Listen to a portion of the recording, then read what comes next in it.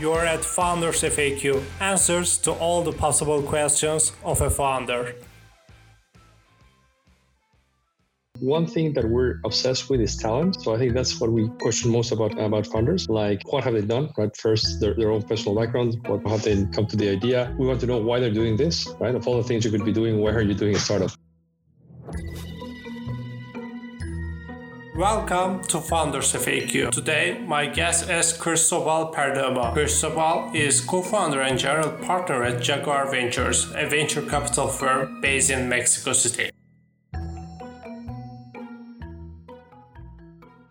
Hi Cristóbal, welcome to Founders FAQ. My first question is, how do you assess the founder skills when you first meet the founder? That's a super question because it's something that we like to think it's always one thing that we're obsessed with is talent. So I think that's what we question most about founders. Like, what have they done, right? First, their own personal background. What have they come to the idea? We want to know why they're doing this, right? Of all the things you could be doing, why are you doing a startup? The chance of success is so small. Also, we asked them about who they bring on board if they had the money. So really want to find out if they're constrained in their thinking and they just think, well, I would like this person, but I cannot afford it, so I'm thinking smaller, or they're really thinking big. We also ask for proof of that, right? Like, who have you brought on your team who's really outstanding, right? We also try to see if there's any company they've identified as a source of talent for them. Like, if you were to just pick one company to bring people from, who would you pick? For us, startup investing is much more about psychology than anything to do with finance or business models, right? It's really understanding what's the motivation of founder. And how do you see the track record while investing is important for you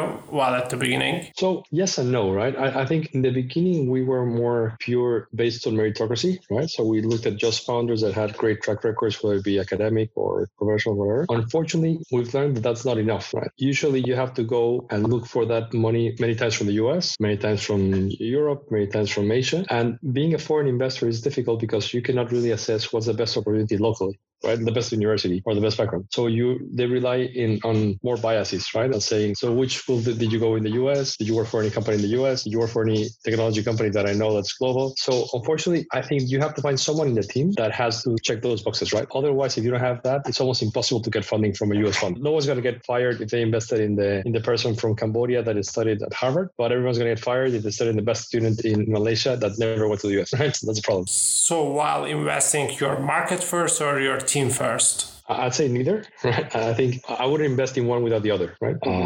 I think you need to have someone that's really special, and you also need them to be in the right opportunity, right? Because if you don't have one of the two, you're just not going to get. If you have a great founder with a bad market, they're just going to get frustrated. If you had a great market with a bad founder, you're going to get a bad result. So I think it has to be a little bit of both. But regarding track record, I think we haven't seen in our experience that the companies that we've partnered with have done the best, that you necessarily have some track record on that, right? It's not an absolute must. But I think what we do have seen in the best entrepreneurs that have succeeded in those companies is that they have absolutely obsessed about that sector, right? Even though they haven't done it before, they have looked at everything that has to do with that sector, every competitor, every possible partner. And while founders are reaching out to you, do you prefer more warm intros or crystal clear emails? Just works for you? So I'd say from worst to best. So obviously the cold email is the worst option, right? Because it has to be a very special email for someone to really get some interest, right? We get so many emails, probably get 10, 15 a day, right? And we read them all, right? But probably in all our history, maybe we reply to 5 of them because you don't have the time, right? And there's enough coming inbound with warm introductions that you don't need to reach out for those cold emails. So I'd say cold email, you can definitely try it, but be aware that the chances of success are almost zero, right? So, and I think it's also part of getting a warm intro is also the first small hurdle you have in your founder journey, right? If you're not able to find in today's connected world some way of connecting someone, the rest is going to be much, much harder. Great. And I have a question for the valuation part. Most of the founders are focusing on the valuation while closing their runs. Do you think they should focus on the valuation, or rather than they're just focused on the next 2 years plans while explaining to the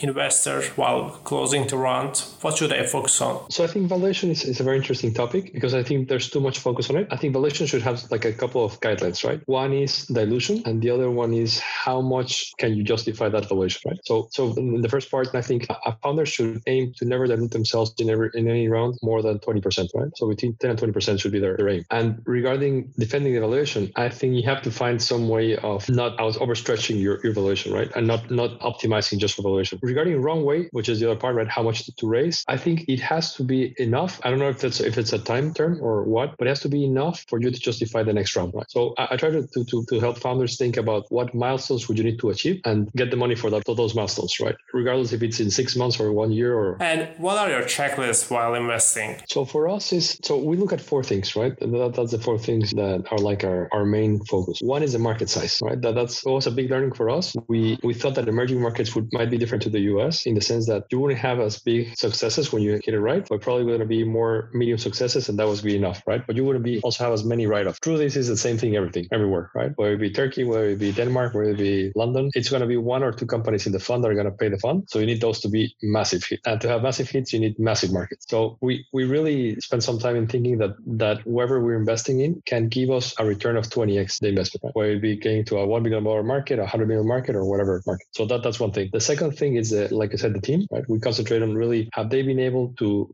bring in people as talented as they or better, and are they focused on that, right? Do they have the names of the people that if they had the money tomorrow, they would go and look for them, and have they started those conversations, right? That's also super important. The third thing would be product market fit, right? For us is anyone willing to pay for that, right? What have they found out in the market? Do they have any paying customers? Are they growing? Is there any churn? Is there recurrent buying? That sort of thing. And the final thing would be unit economics. We do not invest in companies that have negative unit economics, and while there have been successful companies in the US doing that, we think that outside the US, unfortunately, there's not enough capital to sustain those companies that are basically racing until they get bought and not really building a sustainable business. So that's another thing we stay away. And pivots are nature of startups. And what's the VC role while startup is getting pivot? At the board level, you're actually looking out for other stakeholders, right? So it's not just giving good advice, but it's also safeguarding the interests of everyone. So that would be a different thing. I think as a VC, where it's not your board member role, but it's just helping build the company, I think the best advice I can give anyone is you have to invest as a grandfather and not as a parent. And the difference is when you are a parent, you make the rules, right? You say, go to bed at this time, eat this thing, do this thing. That's not what you do as a VC investor, right? As a VC investor, you're a grandparent, right? You don't spend all the time with your children, with your grandchildren. You may see them every time now and then, and you can give opinions, right? But it's up to the parents to implement them. Right? They can say, no, I think you're crazy, I don't really do it. So I think that's the same approach with a pivot, right? I think it shouldn't be up to the VC investors where a company does a pivot. I think you should trust your founder enough to do it. And there's been a couple of companies we invested in who wanted to pivot, and we thought it was a bad idea, right? One of them, it was a bad idea in the end, right? But the other one, thankfully, they didn't listen to us, right? And they want to went ahead with the pivot. So I think it's good to get some feedback, because being a founder, you know it as well, is a lonely job. You have no one to trust, because your investors, they want to hear only good things. Your employees, they don't want to get nervous because there's not enough money. So you always are in a bit of a vacuum making decisions. So I think in that sense, VCs should help more as a sounding board than anything else. And how the expansion plan of startups in Latin America works? So I think Latin America in that sense is pretty different from maybe Israel or Turkey. Right? I think Israeli companies very much built for the US market, right? Using intellectual capital from Israel and interaction cost capacity in Israel. I think same thing, for example, Turkish companies look more for Europe, right? Or they might look at a larger market. I think Latin American companies, there's very small sample size cases of companies that have built for the US, right? Or that even have gone to the US. And even those that have gone to the US usually don't do that well. So the big success in Latin America have always been local, and they've expanded locally, right? So far, there hasn't been a big success that has expanded globally. So in that sense, I try to really, when they come with this sort of vision, I don't discourage it, but I just think, are you going to be the first one? Or do you think you're that lucky?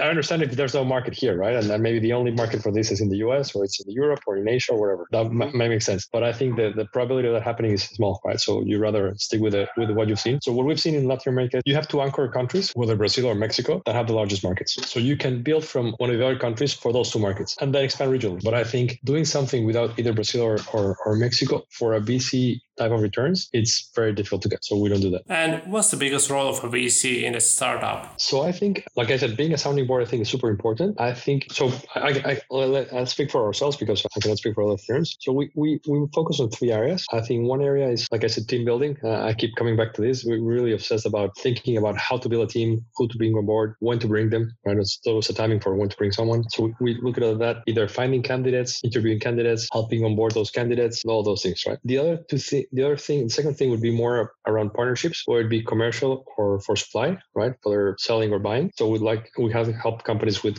finding those contacts and doing those negotiations. And the third thing would be fundraising, right? As you know, fundraising in startups, fundraising is a never ending thing, right? Unfortunately, you have to go through several rounds. So, and founders are in a disadvantage that they only do this every once in a while, right? While VCs are doing this all the time, right? That's it. That's the main thing we do. So I think we have some advantages in understanding, structuring, legal terms, firms, philosophies, because we also interact with firms a lot more than founders. We see them across different deals. So that to me is what I enjoy most, is helping companies think about how they structure their fundraising going forward and what to do along the way. I get it. And my last question is about the pandemic. How is the pandemic is getting affected in Latin American startups, and how is the investment thesis of the VCs are changing in the pandemic, and what do you see for the next 2 to 3 years? So, and this is difficult to say because there's a lot of people having a really bad time because of the pandemic. But I think when it comes to a fund like ours, which does mostly internet-based investments, what has happened in Latin America, I don't know if it's the same thing in Turkey, I'd be curious to know, is what we couldn't have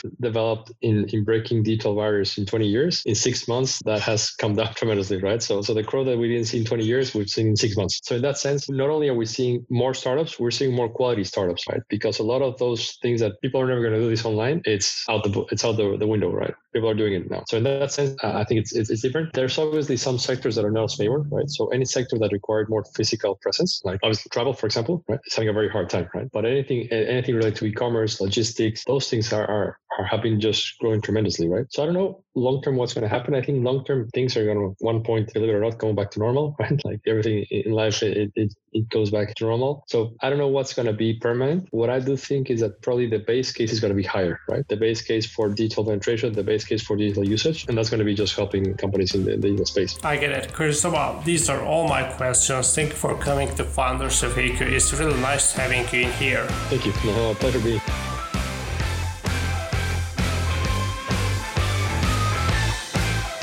By the way, Founders FAQ is in pre-order, and it covers the answers to all the possible questions of a founder in a startup journey, whether revealing life-saving principles for the startup survival path, building A+ teams, creating an evolving machine, setting up a neat culture, or interpreting the true path for the fundraising. You can pre-order it from foundersfaq.com, and you can follow us on Instagram, Twitter, YouTube, and Facebook.